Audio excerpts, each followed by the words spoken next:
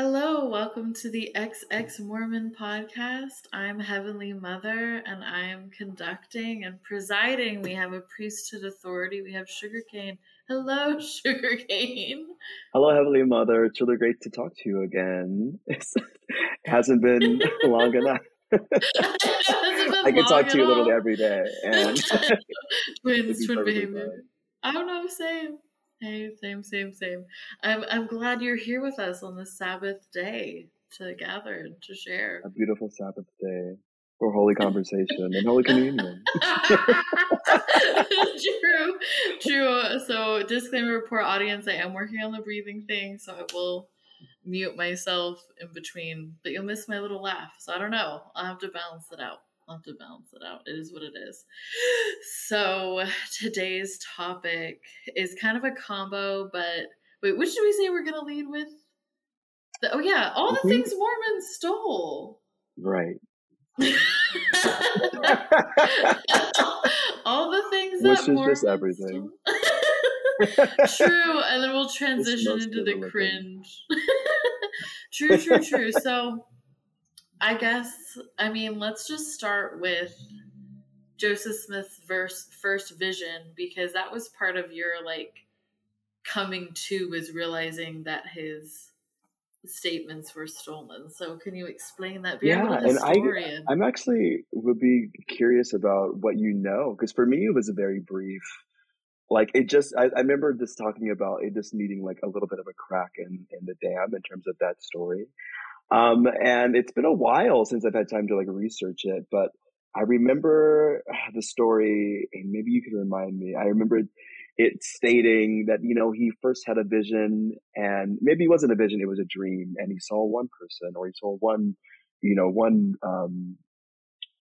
person of the Godhead, and then that somehow changed to two people. And at this point, I can't even tell you what the story is anymore, because I've heard so many that I'm just like, what exactly happened, or did it even happen in the first place? Which is, I think that was a catalyst that just got me thinking, I need to start rethinking what the Mormon Church is, and understanding what's going on. And from there, it's just it's not even the catacombs. It's just a new city of just false information is opened, of all the things that the book itself, the Doctrine and Covenants, all the stuff that not only just stolen, but also just made up. And it really, you pull the string on the sweater and the whole thing comes unraveled, unfortunately. Yeah. So I'm actually curious, from your perspective, what do you know of the story of his theophany? So I got, my bro is, all my family kind of fell away from the church at the same time. He's the one who presented the information to me, so I didn't find it on my own. When you're an oppressed person in the church, a visibly oppressed person, so a person of color who's identifiably ethnic, a person who's on the LGBTQ plus spectrum, or a person who is a woman, you're kind of, sometimes what motivates you to get out is the oppression itself. But for other people, for him, because he presents as white, we're both Native mixed, but finding the information was just a bigger deal than I think for my sister, who we're both women, so the church sucked for us. But he found different accounts, and so he informed me of that. And it was the same as what you're saying, where he's wait a minute, he said he saw one person, then he saw multiple, then it got rewritten, what is going on here? And then I've always had a really positive perception of a lot of Eastern faiths and religions, probably from my mom, because that's where she served her mission, where she lived as a little girl in Japan. She's not Japanese or of Asian descent. But anyways, one of the things that was very unoriginal to me was the comparisons between the Prophet Muhammad and Joseph Smith. And how that went down was a little eerily similar. And then another thing was the woman, I don't remember her name anymore, but the woman who started like the Seventh-day Adventist Yeah, faith. she had a very similar story, and actually, the church, I think it was part of the second second Great Awakening, like around the same time that those religious like revival groups were starting, and the stories are unfortunately very similar. Eerily similar. And then I didn't know this either, but God, you asked one question and the can of worms, Sugar Cane, that you have opened. So don't worry, I'll let you speak. I won't just ramble. But No, you please go. so something for me was that finding those similarities on my own. And then he presented like, yeah, the first vision changed several times, and I'm like, holy Toledo. Um, Something that I learned was just the history around that time period. Oh And yeah. I learned that the belief or the concept, because it's really a concept now. I don't know if anybody really believes, well, Mormons do. But this idea that Native American people were one of the lost 12 tribes. That was around before Joseph Smith was even in the picture. And that Mm. belief and that concept was created to help stop the impending and ongoing genocide of indigenous people, of Native American people. But it was also used to make excuses or reasons for why there were so many highly advanced artifacts throughout North America of like an advanced civilization. Wow. Um, so if they're like, oh, well, really, it was white people. It was these white presenting lost 12 tribes. And you hear that still to this day throughout parts of Africa when you come across like really not just Wow. Egypt, but the rest of Africa. There's like amazing artifacts. So like, it's one of the lost 12 tribes. Or like Roma people who are from the South Asian diaspora. Mm-hmm. That's a theory too. Oh, we're the lost 12 tribes. Like whenever you find this group of people who happens to be of color that's super smart, like that's the go-to. And so that was Yeah, like around. that somehow there's this and way to like culturally appropriate like anything that is good for people of color. Like, oh, actually, you used to be white. You just kind of all screwed up. And that's why all this is looking really good. That's just so horrible. It's a travesty. It's a travesty. And they Kind of forgot also. about that. Sorry. No, you go. No, I just I that explained. terminology. I kind of forgot that terminology, the lost tribes of Israel. It's kind of asinine, the concept. I feel bad for actual people that are descendants from that part of the world. Like, what a Right, weird way to ruin their culture, too. right. Like, what a weird way to be like, well, my family's actually from the land of Canaan, like thousands of years ago. And we're like, well, they're everywhere now. Well, they got busy and they're They everywhere. got Like, real busy. They've been traveling. it's just, it's wild. So I found that that wasn't original. And then there were just a couple of things that, I mean, the whole time I was a member, right, as a Native American person, you see these things that you're like, I think that's just from our cultures that he stole, like the myth in the Book of Mormon or the legend of like the stripling warriors, and none of them were killed. Mm. There are several Eastern tribes that have a similar legend. And Joseph Smith was alive around back there. He probably could have heard one and then been like, I'm going to put this. And so if people find similarities, then this is the caveat. Because that's always, whenever similarities were found, it was always gaslit to me as a member growing up that, like, well, that's because this faith is it's the earliest religion on earth and it's being restored. And that's why there's Right. similarities, because it's pieces of truth everywhere. Yeah, And there's that's always a really great spin on things that are very obviously wrong. Like I remember like trying to figure out like someone was like, why is the wording of the Book of Mormon like the New King James English? Like why was that the language chosen? It's just like, and then there's just some roundabout excuse like, oh, it's just the language. That's just the language of God. That's just what they wanted us to be reading it in. That's just not correct. I think you just liked your Bible a lot and you were just like, whoop, I'm going to just take it. I'm gonna take the Oh my wording. god. Oh my god. Oh, another thing that really tickles me, because when you're a Mormon, you try to find evidence that it's true, because that's how Mm. you know, sort of self Yeah, gaslight.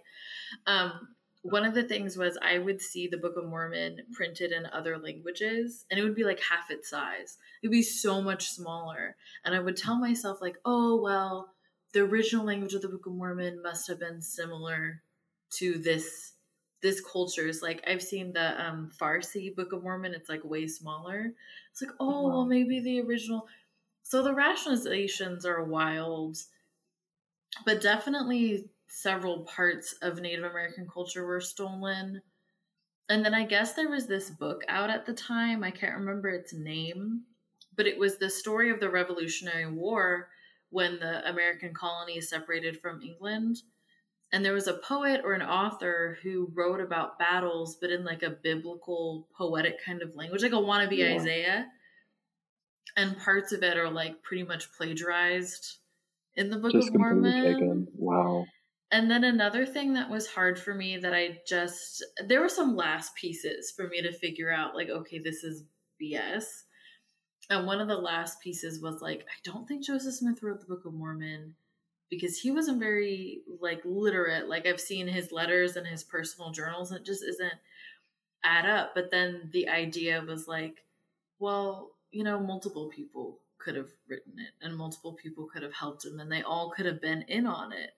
And that concept was like, yeah, that could be true, because for the longest time I was like, where did the Book of Mormon come from? But then there's whole parts that are like straight up stolen, like you said, from the King James Version. And then also I was informed that the copy of the Book of Mormon that we were exposed to is so different from the original copies. And so it's not too far fetched to think that, like, yeah, he did have a hand in it. Because what we're Right. looking at is the editor's edition, you know? Like, Yeah.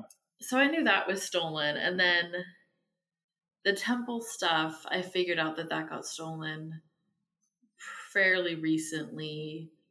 And then the Doctrine and Covenant stuff was also eerie to me. So those are Well, the yeah. stuff that So, I know was stolen. well, I mean, if you speaking of the Doctrine and Covenants, I mean, I remember the last episode mentioning Emanuel Swedenborg and how much of the language of a man who really wrote just a ridiculous amount of material, books upon books upon books upon books upon books, years before. And it's well, I mean, it's known by anybody that knew like just history that he read Emanuel Swedenborg's material, and you know, Swedenborg was like he was a spiritualist, and he just like he would categorize his spiritual experiences, and he wrote about so much, and a lot of it was just him visiting like other planets or other spiritual worlds, and he very much talks about like the celestial world, or like the colors of heaven and the levels of heaven, and you really can see kind of like direct parallels in the language from the Doctrine and Covenants if you were to go and read a lot of Swedenborg's works. And it's I think, for me that was like a really huge link, because I was a big, like, I loved Emanuel Swedenborg so much back then, and like just knowing that there was like that many similarities for something for me is like this very unique. I don't know a lot of people who speaks about Christian religion in the way that Emanuel Swedenborg does, and to see like literal just words just plops into the Doctrine and Covenants, like, oh, that's just not, you just took that, like that's there's no way you would have known about that unless you read his material, because there's no one else that speaks like this book, you know. It was really unfortunate, I think, you know, and the Doctrine and Covenants is supposed to be like a huge piece of evidence for the church, right? It's the idea that there's always new and improved, you know, direct revelation from God to someone about like what's supposed to be happening. And it just, oh God, it almost like, it makes me sick to my stomach thinking about all the things that I just believed just because. like, oh yeah, Melchizedek was popping up in the temple, and we got the priesthood right there. Boom, Aaron, all of them, they were came down. I'm like, we just believe that all these people were just getting the priesthood, and all these things are happening. It's all BS. Like, so much of it is just complete BS. No, you're dead right. Like, it's so unfortunate. And then part of the theology or the doctrine, as they say, that word almost triggers me because you know what I mean, like because it was so misused by the church. But there were a couple things that I thought were so original, and what it is that it's not very original. It's that other Christian churches have abandoned the ideas. So one of the things that I learned on my mission, and I just accepted it because right when you find the similarities to the Mormon faith to other faiths, it's like, well, they had that part of the truth or whatever. But I learned that medieval Christian Europeans, like back in medieval times, did believe, in fact, in a pre-earth life. And that your pre-earth decisions determined your life now. And so I mentioned that I think it aired already. No, not yet. I mentioned that in another episode with my sister about body shaming, because that's what medieval Europeans would use to justify why they like mistreated people that had physical abnormalities. Was they're like, this is for you to suffer because you were wicked back then and now you're in a different spiritual plane, so that they could go to heaven and have a perfect body, and heaven would be insured because this life needed to be hell for them. So they were on this different spiritual plane. And it's so interesting because in medieval Europe, right, the concept of race didn't exist. People hated others because of different languages that they spoke or different religions, but the concept of race, which is your phenotype genes, is what you look like, that came out later. That came out 1600s. The Mormon Church completely borrowed that and stole that, and has explained people's physical abnormalities or just people's full-on race by this pre-earth life decisions. And medieval European people would also use those beliefs to really just justify their feudalism and justify their monarchies, that you were wicked and that's why you're a poor little peasant, and these kings and queens were righteous, and the Mormon Church still perpetuates those ideas that like you're a little bit responsible for your life circumstances. And so that part of the church I always thought was so original. We believed in this pre-earth existence. I'm like, no, not at all. Like, it used to be a huge part of European Christianity. Other Christian faiths just abandoned it over time.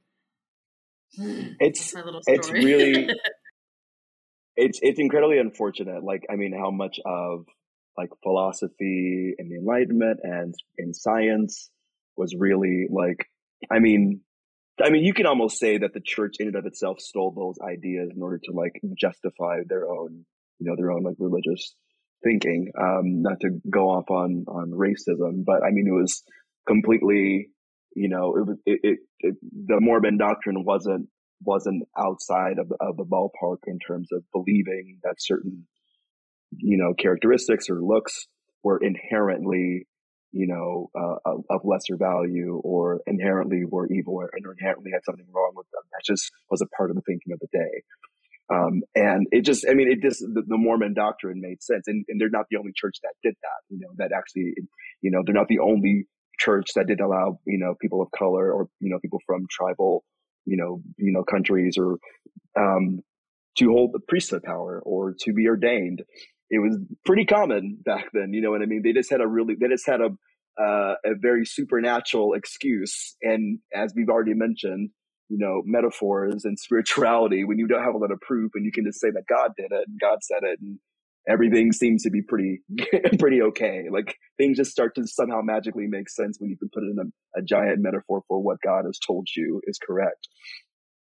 Unfortunately. Oh, I agree. I completely agree. And it's okay if that topic ties in. It's heavy, but it's part of, I think it's really hard for LDS people, Mormon people, still believing Mormon people, to make those kind of connections and to, like you said, there's always like a wonderful little lie to excuse it. Like, the answers that the church will never fail to give you answers. And that was also That's also a sign of a cult, because there isn't really just a mystery, because the cracks are so big and the mysteries are so huge. Like, Right. the lies are that they can't just let it exist. They have to make an excuse because the factors are just too large. And Right. then other things like, oh my gosh, I'm trying to see what else. What else was stolen? Definitely language. Oh yeah, I think it's Greek or it's Ethiopian. One of those Orthodox faiths, like super old Catholic faiths or Christian faiths, Mm. do believe in three separate beings. Oh, One really? of them, yeah, one of them, my mom found out in like some magazine or some newspaper article. It's like this little known secret that like they're, I think it's a Greek Orthodox. I could be wrong. If someone is Greek Orthodox, please clarify. But they do believe in like the Trinity being separate. And the Trinity was also a hot topic that I didn't know either. I didn't know Right. either that during the Great Awakening and during those times in history, the things that the Mormon church established, just like you said, just like with the racism, other churches were doing it too. And the idea that Native Americans were one of the lost 12 tribes, all that stuff was not uncommon. It was like the new age of the time. It was like the crystals of the 1800s, where like everybody's into crystals. Like, doesn't Right. matter what you are, pagan, atheist, everybody loves crystals. There are so many pieces of information and pieces of Mormon culture that were once kosher, were once popular, were once Right. cool, and then everyone else abandoned them, and the Mormons were like, we're gonna hold firm to this. Like, We're gonna keep riding on this train until it yeah. makes until we have to pull out. Like literally. Which they really aren't. Like, there's just, it's very, very wild. And it's been comforting seeing the positive progress the world has made, but also really validates and vindicates like how happy I am that I left the church, is because Mm. they're not keeping up. You know, like they're not keeping up with other changes that the world and society as a whole are making. They're like clinging to certain ideas. So You know, interesting. I think about that a lot, and because I kind of make a parallel to being a Marine, just because there are like certain things that happen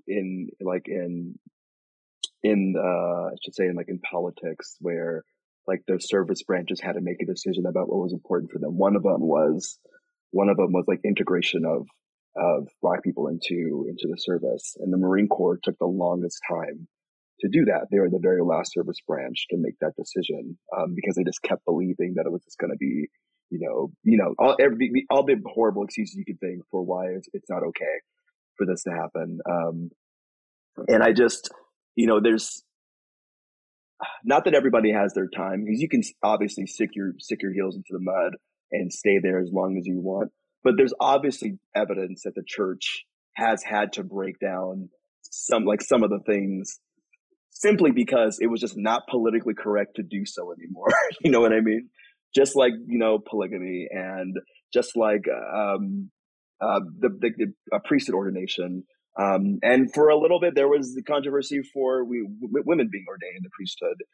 There's just like, if that is not evidence enough that like religion changes, because it's highly politicized, that your doctrines aren't as true as you believe it is. And the only excuse that the church will give you is that, oh, there's a new revelation out. It turns out, yeah, y'all are right. Black people should get the priesthood. Y'all are right. You know what I mean? Maybe we shouldn't, have, 30 wives because we can. I agree, and I was thinking this because I listen to Audible. So I say I read. I don't. I listen to Audible, just to clarify. Too, I same. listen to books all the time. Just like It's a great way. Yeah, It's my totally. task. I can cook and do it. I can drive and do it. But I was reading this book by a woman who was the daughter of, his last name's LeBaron, and he was like a big polygamous leader. And she discusses, I'm at the part of the book where they're celebrating Christmas for the first time. And as a fundamentalist Mormon family, I don't know. I don't even know if they're a family. They're just this poor group of oppressed kids. One dad and a bazillion moms. How little Christ or Jesus is ever talked about. And that's something that like really stood out to her because her faith would publicly claim to be Christian. And I'm thinking that was another big change that the Mormon church had to make too, was to be more Christ centered out of political pressure because being Christian is kosher. And so many people are uncomfortable with several things about the Mormon faith. But if they think that there's anything Christian related, they're like, okay, well, that sits better with me.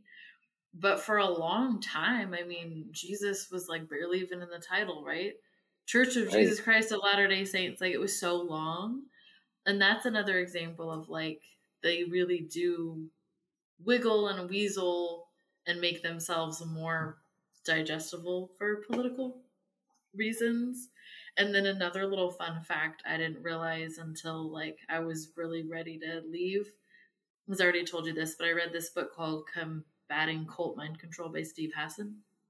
And at the very end of the book, he just talks about, the red flags of a cult. But he mentions, and I didn't know this, it's like 2020 I learned this, Joseph Smith was a convicted felon before he started the church. Oh, wow. I didn't know that. Yeah, he was convicted of fraud. Before he started the church. I didn't know that. That is so kept under wraps. Of course. And I had to go fact check it, obviously. Well, you do the best that I can to fact check it. And that's exactly true. And that's just one of those things. Like if you really, for deconstructing Mormons, when you're ready to see what was stolen, or when you're ready to see the math that isn't mathing, like I said in our last episode, the math isn't mathing, the evidence will pour out. Like the evidence will be very, very clear. Like I said this in another episode, so many stake presidents are wealthy men who are not theologians, they're not scriptorians, they're not even spiritual. They're kind of cringy and embarrassing, which we'll get to. Yeah.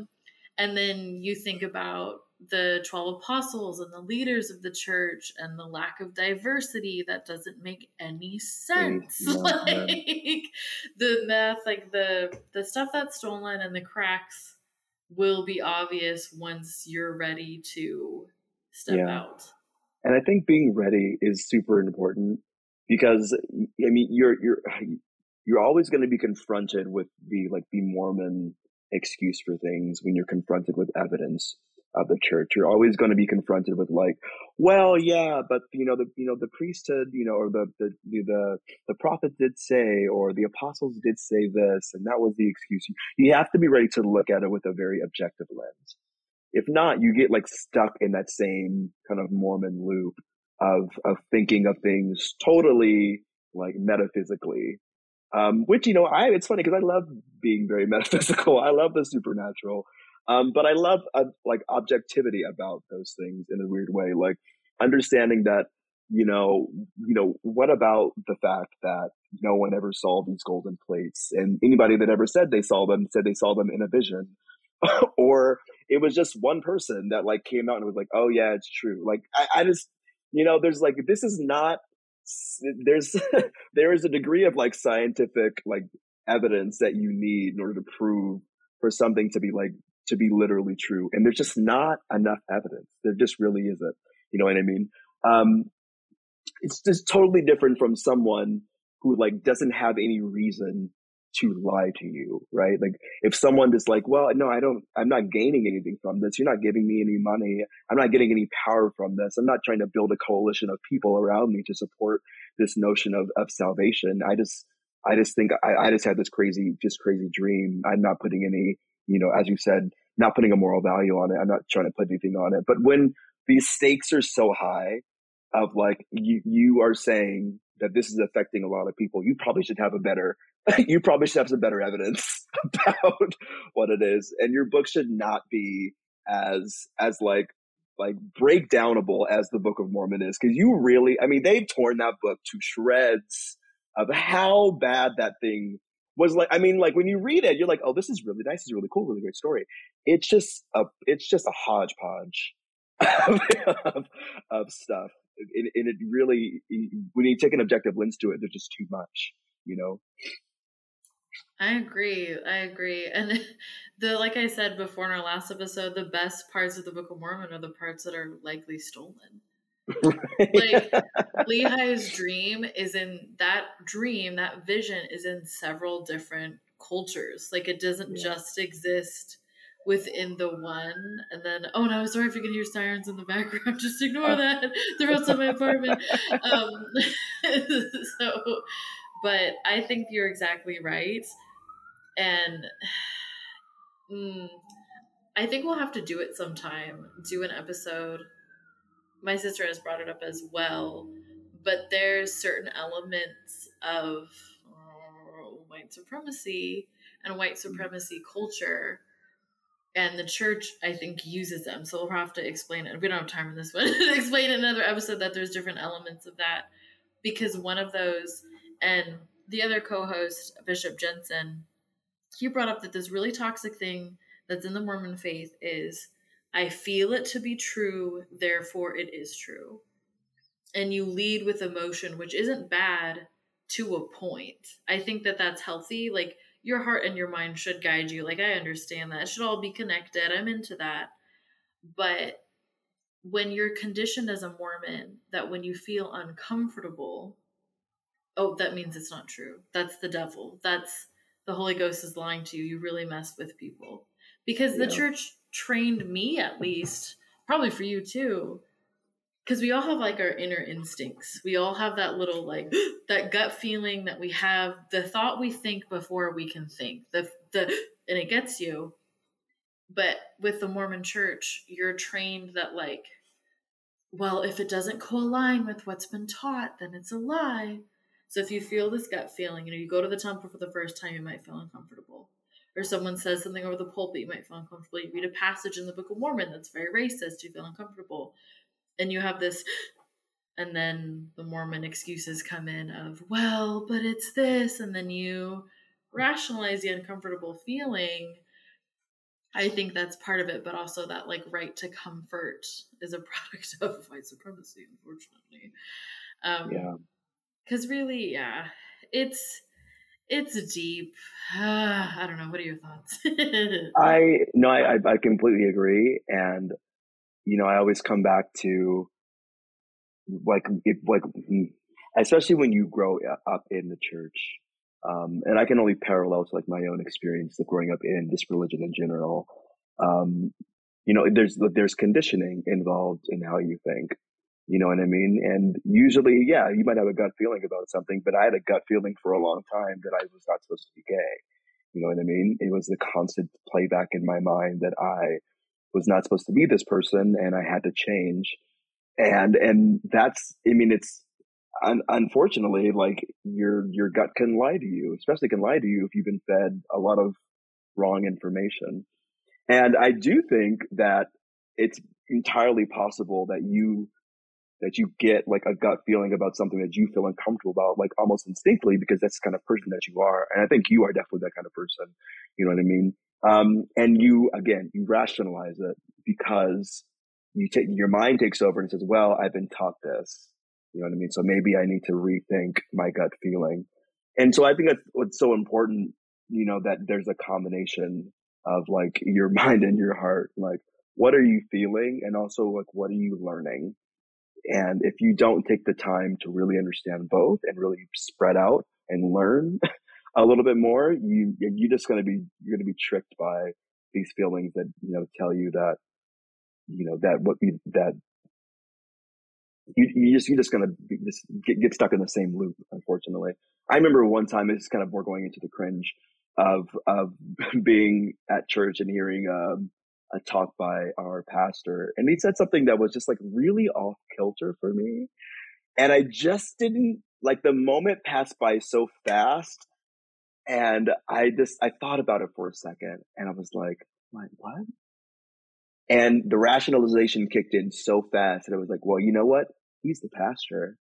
If he said it, well, that's supposed to be true. So I'm just going to believe that. And that's you don't want to you don't want to do that, right? Like there was obviously something that in my heart of hearts was like, I don't think it matters. I just probably should tell you the story. It's nothing too crazy, but it's definitely going into the cringe factor. I remember the pastor was speaking about the way that he treats the homeless population. And he just very kind of cavalier, like stated, he was like, well, I would never give someone who's homeless money because they're probably just going to buy, alcohol with it, but I'll give them like a plate of food. And I was like, I so quickly went from to, oh yeah, that makes sense. I'm going to change my whole outlook about homeless people and never give them money again because a pastor said it. Right. And I looked back at that and I was like, ooh, that was super, super cringy thing to say. Like, I mean, I would never say something like that. And I'd never put a pedestal on the thing that you want to give and the reason why you want to give for whatever reason why you feel like it's important. And that was just like, that was one of those moments that I was like, yeah, you probably shouldn't have trusted your gut or trusted your mind on that. You probably should have lived more analytical in that moment, but you just don't have the tools to do it. I love that story. That's exactly right, because it's which is also white supremacy. It's like that parentalism where like, I'm going to decide for you. I'm already deciding what you would do. I'm imagining this hypothetical possibility that we have no fact or basis to go off of. And I'm saying that's going to happen. So I'm going to control for you, very much like a parent, my way or the highway, what I give to you, which is such a Thanksgiving just happened. It just tickles me. It reminds me of this. It reminds me of just like the drastically different way, like as Indigenous people, we give gifts versus like white Americans. Like, the way they give gifts is like very odd. It's like, now that I gave you this gift, you owe me. And if you don't use this gift the way that I want you to, I will take it back. And like, that's that vibe to me. But this is a hilarious true story, and it's a testament to Fresno, California, because this happened, and I'm not lying. So I was with my best friend. We were in the car. She was driving. There was a homeless gentleman who had a sign that said, "Why lie? I want a beer." I kid you not, on that freeway that you go by the water park. You know what I'm talking about? Oh gosh, yeah. A man pulled his car over and handed what looked like I could see the condensation, a cold beer to this homeless gentleman. And it was amazing. I was like, both of us were like, did you just see that? And she's like, we just saw what you think we saw. We experienced this. And it was so funny because it's not what you expect. Like, just the honesty and the hilarity of those two people was amazing. Yeah, and really the opposite of like what that I got you. Like, the opposite of what that pastor was saying, like that type of mentality, like give someone a gift. As I don't want to sound like I'm promoting, I don't need to caveat or clarify. When you give someone a gift that is truly what they're asking for or truly what they need, like, isn't that the spirit of gift giving? You know what I mean? Exactly. Instead of like, yeah, like, I know what's better for you, so I'm going to give you this. And I was like, you're not my mom. Why are you treating me like your child? So this was a pastor when you were little, or was it a bishop? No, this was a bishop. I see that. Oh God, this reminds me of another cringy, similar wavelength, but in the opposite way, where you're like, sir, you're not safe. So this was in Idaho. And there's like several prisons in Idaho, or maybe there's two. I don't know, but it seems to be like a prison-y place. Like, I feel like there's a lot. I could be crazy. But I feel like for the population, there's a lot. So this bishop was telling this story that, okay, sorry, as two people from California will just die inside, that he always, give me a minute. He always pulls over for hitchhikers. For the what? For hitchhikers. He always pulls over. Oh gosh. And his brother-in-law in the story was like, I only pull over when the spirit tells me to give them a ride. And then this bitch, I'm sorry. And this bishop, I can't, I kept this story hidden inside me for years. Then this bishop goes, and he's like, and I told my brother-in-law, I only don't pull over when the Spirit tells me to. Sir, there are signs in Idaho that say, do not stop for hitchhikers. Like, we have, and you know what? Not everyone that goes to prison is a bad person. People can change. I'm not trying to be judgmental in that way, but like, never in my goddamn life would I pull over for a hitchhiker. Like, I don't care if you're another woman. I don't care if whatever sob story you're giving me, like, my life is at stake. Yeah, we're just gonna have to be selfish about this one. I've watched too many Netflix specials. I've seen too many horror stories. I hope your feet are good because you're just gonna have to walk, sis. I'll give you some money for the bus. Period. For real. I'll give you the money for the bus because I cannot do that. I'll call somebody for you maybe if I feel comfortable to stop the car, but we're out in the middle of nowhere. Like, Idaho is wilderness. Like, Idaho has, miles of nothing. Like, this suspicion, like, the street smarts that this man doesn't have. Like, it was, and he's sitting over the pulpit telling us this, like, sir, you're lucky to be alive. Like, and not like pseudo preaching, you know what I mean? Because we take everything to heart in the church. Mm-hmm. Half of them were just like, yeah, the next hitchhiker, I see. It's getting picked up. Horror story. Channel 5 News. It was wild to me, like, and I wouldn't accept a ride from anybody. You know what I mean? Like, vice versa. Like, if like I said, I hope my shoes are good. I'm a walk-in. Like, I will not expect a ride. Like, the reverse is true for me. Like, I wouldn't accept a ride and I wouldn't offer a ride to someone I saw on the side of the road. Like, that just isn't. In what universe, man, is that? And maybe back in the day when hitchhiking was more safe, but like, this was like 2016. This man is saying this, like, so out of touch. The cringe is cringing. Think of more. I know I have so many cringy. Let it out. Like, I want to hear them all. So many cringy Mormon cultural experiences that I just couldn't.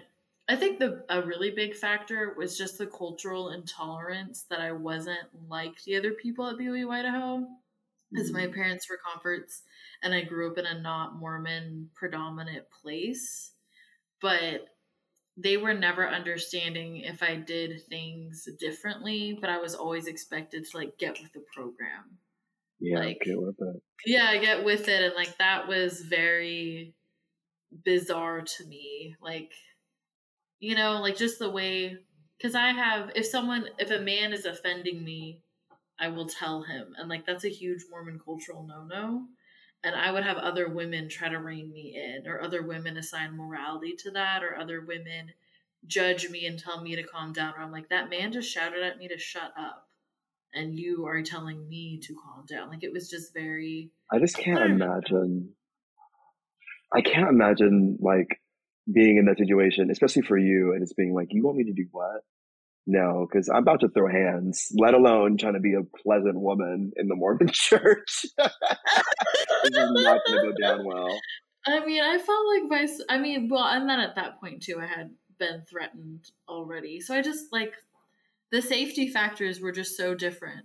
And I was getting so gaslit about it because everyone was so hung up with this idea that, like, Mormon people are safe. Like, Mormon men wouldn't hurt you. And like, one of them literally threatened to kill me. Like, I don't know what to tell you. Like, so I don't even know if that's cringe. I think it just made it really sad. We'll have to rope around with a funny story, but that really was my general God. But it also, I think in places that are heavily Mormon and you don't get a lot of outside influence, I think those things just get worse. You know what I mean? Like, just a little more elevated. Let me think. What other cringy. I've shared some already on these episodes. Oh, nice. I don't know what it was for me. I don't know why this was cringy to me. I mean, I guess there's a couple, but Well, I'll say this. I'll say this as a general cringe. Just because it was so, and it's funny because I'm like talking about cringe for myself, but it was so like cringy to me to see someone, a man, who in my heart of hearts, like I know this is a tried and true homosexual. Like this is a gay man. And I mean, like, oh my, to the point where like it was taking me off my testimony because I was like, not only is this man gay, but like I would get with him, like, and I would flirt. I was so bad because I was always the bishop's office, like it just happened again. I'm just thinking about it. I remember meeting one, and he was like really into his like Italian ties. He would just had all this flair in the world. He was a Sunday school teacher. He just walked with the best kind of curve. And I was just like, this gay man is about to stay in this damn church and get married. And I am too. And I didn't know like how to reconcile with seeing someone so obviously like gay. And, you know, I mean, I wouldn't say that, you know, because you know, it's in the church, we usually don't assign, the idea is to not assign those labels right away, right? Because one, everyone has a story, everyone has their time coming out. You know, people might have to like experience what it actually means to be gay or to be bisexual or to be in, you know, on the spectrum. I should say spectrum on the to be fluid in terms of sexuality or the gender. And so you learned as to be mature and to like let people take, you know, let them have their space. But it's like the switch of like being in the church where you're supposed to be a spiritual man. You're supposed to be like this upright man. And I'm like, that's a FAG, like that one right there. Like I know, and I know you guys are not silly enough to not understand how much of a gay man this is. It was so cringy to see it, even though I was a church member, and I was like, oh my god, her? What do you mean you're gonna marry a woman? No, just stay single, girl. It's not gonna work out. I'm telling you, it's not gonna work. It's so bad. That wasn't even the one I was gonna say, but it's just funny because the dude just popped into my head. And I was like, oh gosh, I wonder where he's at right now in life. I wonder if he has like kids. Like I don't know. It would just be good, but I mean like kids with as you mentioned, kids with a woman. It's hard. It was hard for me to see it. I think about those men all the time. There was a few of them, even in Fresno, that I was like, gosh, I know the poor ones. things. Because we talk, yeah, I know the ones. I know the. What was your other? I know the ones. I remember those dances and those Oh gosh, parties, and they were. it's funny to this. Oh, I was gonna say I don't remember why I thought this was so cringy to me, but I remember the first time that I had learned that like most your like Mormon young men participate in like what is it, like Eagle Scouts? Yeah. What is that called? Yeah, like Eagle and Scouts, like the choose the right thing. Is that what it is? When you get like the yeah. CTR? So it's Boy Scouts, and then when you get older, it becomes Eagle Scouts. Yeah. Okay, and what is CTR is, in relation to that? It's choose the right, and it's a little ring you get when you get baptized when you're a kid. And it's supposed to remind you to always choose the right. And it's like a little Mormon don't sin thing. Feel ashamed at all times, basically. I think for some reason when I like processing that, it made me feel bad for like kids growing up in an environment where like you're automatically just like, you know, and I don't, and the only thing I can relate it to is when I was a child, and it's like your entire life is just this church.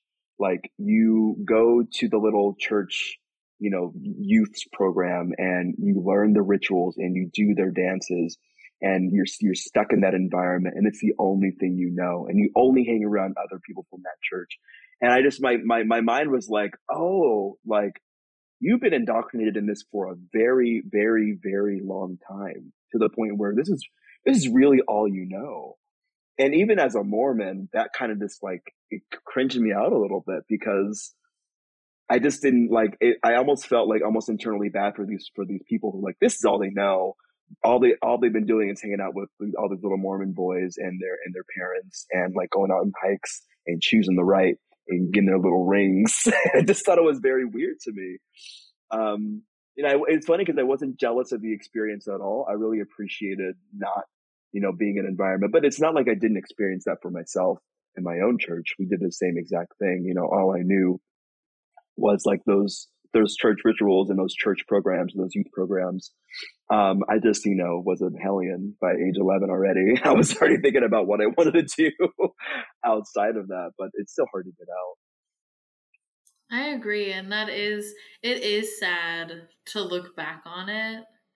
I finished me and my Audible books. I could do a whole episode on me, Heavenly Mother, and all her Audible books. But there's one called Escaping Utopia that I felt like I needed to read because I had read other cult related material. But Escaping Utopia is specifically about adults who, as children, were raised in a cult. Yeah. And the ending is pretty powerful. There's some formalities or like cult criteria that Janja Lalich, the author, believes that like don't quite sit as well with me. Like I really believe in the bite model, and that's what I use to measure a cult. But I still love Janja Lalich. But anyways, she also didn't. Her and Steve Hassan didn't grow up in a cult. They were like your experience, where they found it as adults, got in and got out. Like, oh yeah. But for children that were raised in it, at the end of the book, there's like quotes from the adults who, were raised in it as kids. And it was really inspiring and really amazing and like kind of made me emotional. But one of them said something that like really hit me. There's two different quotes, but I get real deep, real emotional. But one quote he said was, "Our parents were fooled and tricked into joining, but we never were. We always knew what it was. We just didn't know how to get out." Wow. And that like it blew me away. But it's all those times where my gut was lying to me, or my head was lying to me, or my heart was lying to me, but some other part of me was like, I don't know if this is right. This doesn't fit right. This doesn't seem right. Some other, part of me, but like you said, you rationalize and you can't always trust your feelings. And that was constantly going on. And then another thing that Janja pointed out that like, it still like blows me away. We might go over an hour a little bit just to talk about it because I want to know your insights. But because I've been sharing it because it was just so good. They interviewed like 65 different adults that were in cults. And then she profiles like 6 interviewees and then like has their stories, because the 6 were chosen because their experiences kind of sum up the other 65, like the other 58 or 59. God, I can't do math. Interviewees. And there was something that she said that I was like, I don't even know how to handle this. Every single one of the interviewees having no certain knowledge, and some of them were in cults that were like right under your nose, like the Mormon church type. Like It's a cult, but it's still in the world. Like you see them. And then there were some that were from like fucking bunkers, like compounds, like. Yeah. Wow. So that's like a pretty big spectrum. And some were sex cults, some weren't, some were religious, some were yoga, like they're all varieties. Every single one of these kids having no evidence and nothing to support it and being told quite the opposite, every single one of them believed that there was a better world out there. Wow. Almost makes me cry. Every single one of them knew that there was something more, that there were nicer people, that there was a better world, and that there was more than this. And they were told the opposite every fucking day. The world was a bad place. There was nothing else. And they never, or maybe at points they did believe it, but at some point they all like had that deep within them that like, no, there's more than this.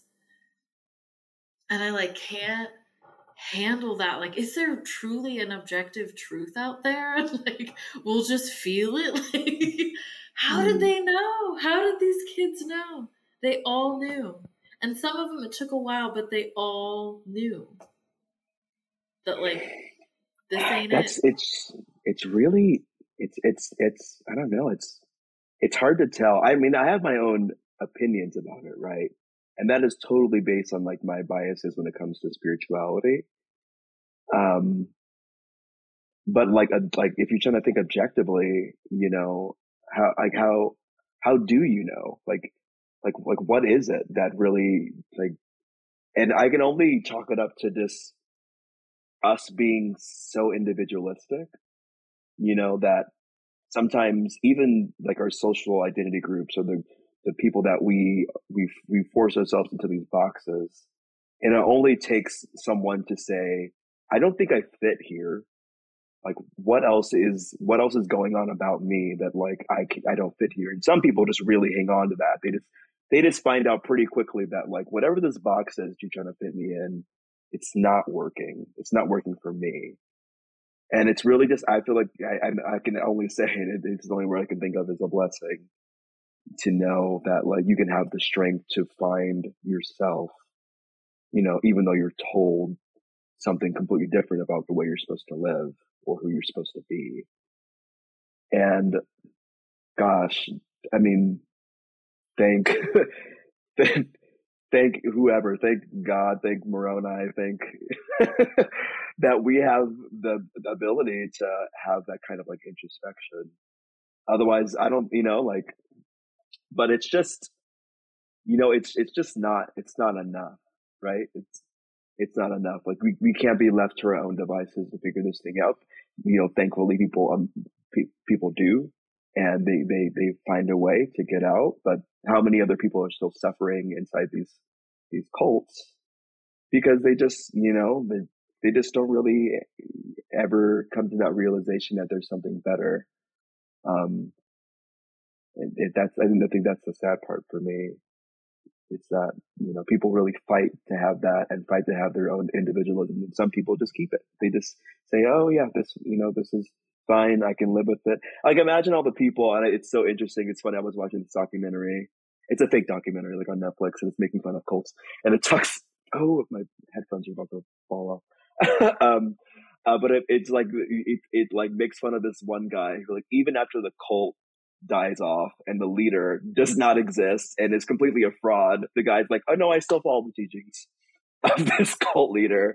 You know what I mean? It's like, obviously the opposite can happen, which is you just totally ingrained in this idea and this truth that you just can't see out of it.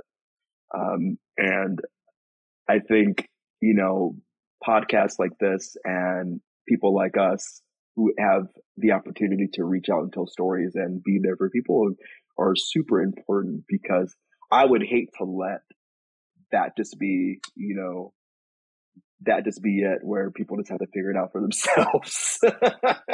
And somehow in a bunker, this child says, I don't think I really want I don't think I really want this life. I think there might be something else. So sad. No, I think you're exactly right. I agree. That is why I do it, and it is healing for me just cuz I felt so helped by the material that I found. Like when I read Combating Cult Mind Control, and I was like, holy shit, like Yeah. I'm in a cult. Like when I had that, and also like I also think it's important that we as ex-Mormons, because I found some and they're amazing, but there's not a lot of BIPOC ex-members. You know what I mean? Like, even though I'm Yeah. mixed, obviously, and get racialized as white and had my identity attempted to be erased, that's a lot to unpack. But by the church, not by my family. They never like hit it for me. But you know what I mean? It's still nice. Like, there's a lot of ex-Mormons that are like you, that look like you, that have a similar story, and we never hear from them. They're just out there in silence. And so you're like a voice of many. Like, we're legion. We are many. Like, we are legion. we represent, and like, Lord. you know, same with Elder Jackson and Bishop Jensen. They do represent mass groups of people. But I do think if there's anyone that's like Man, Sugar Cain and Heavenly Mother relatable. Like I would like that. Like thank I you, hope ex cult so. member. Let's join together. Let's Join all join forces. hands. Join. all join hands. Have you seen Us? Have you seen that Yes. Oh my movie? God. That's the vibe. That untethered be free. Like that's the we We all have to have some be. like we all I mean, okay, it's not to get really deep. What is wrong with me? I'm not high or Yeah, nothing. it's I'm fine. just what if we all kind of have like a there's probably someone very similar to me that is tethered. They're stuck in the church, Like Oh, completely.